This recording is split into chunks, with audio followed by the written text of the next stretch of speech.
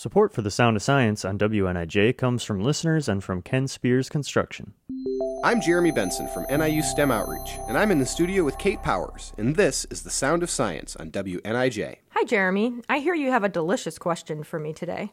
That's right. This question is about the chemistry of baking. Lynn wants to know why many recipes call for both baking soda and baking powder, and what's the difference between the two? Lynn's right. Many cookie or cake recipes call for both types of chemical raising agents. Chemical raising agent? Are there other types of raising agents? Sure, lots of bakers also use eggs for their raising and setting powers. And baked goods with lots of gluten usually require yeast to create a rise. For cakes, we want a delicate batter that has pockets of air to give them a light, airy texture. Chemical raising agents use the same chemistry that happens when we make a kitchen volcano out of baking soda and vinegar. When you mix baking soda and vinegar, you get a big foaming mess.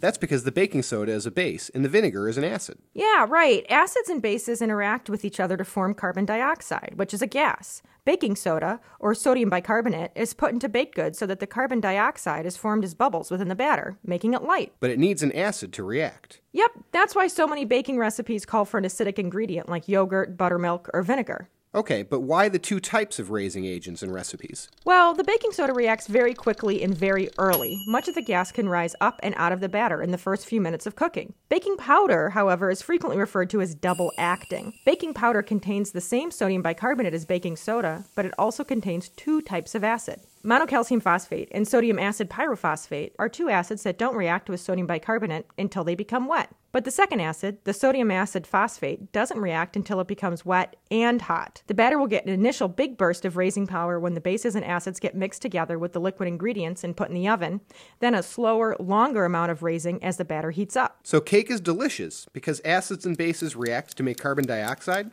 I love chemistry. Thanks for the info, Kate. You're welcome, Jeremy. Keep your questions coming to STEM Outreach at niu.edu. This has been The Sound of Science on WNIJ, where you learn something new every day.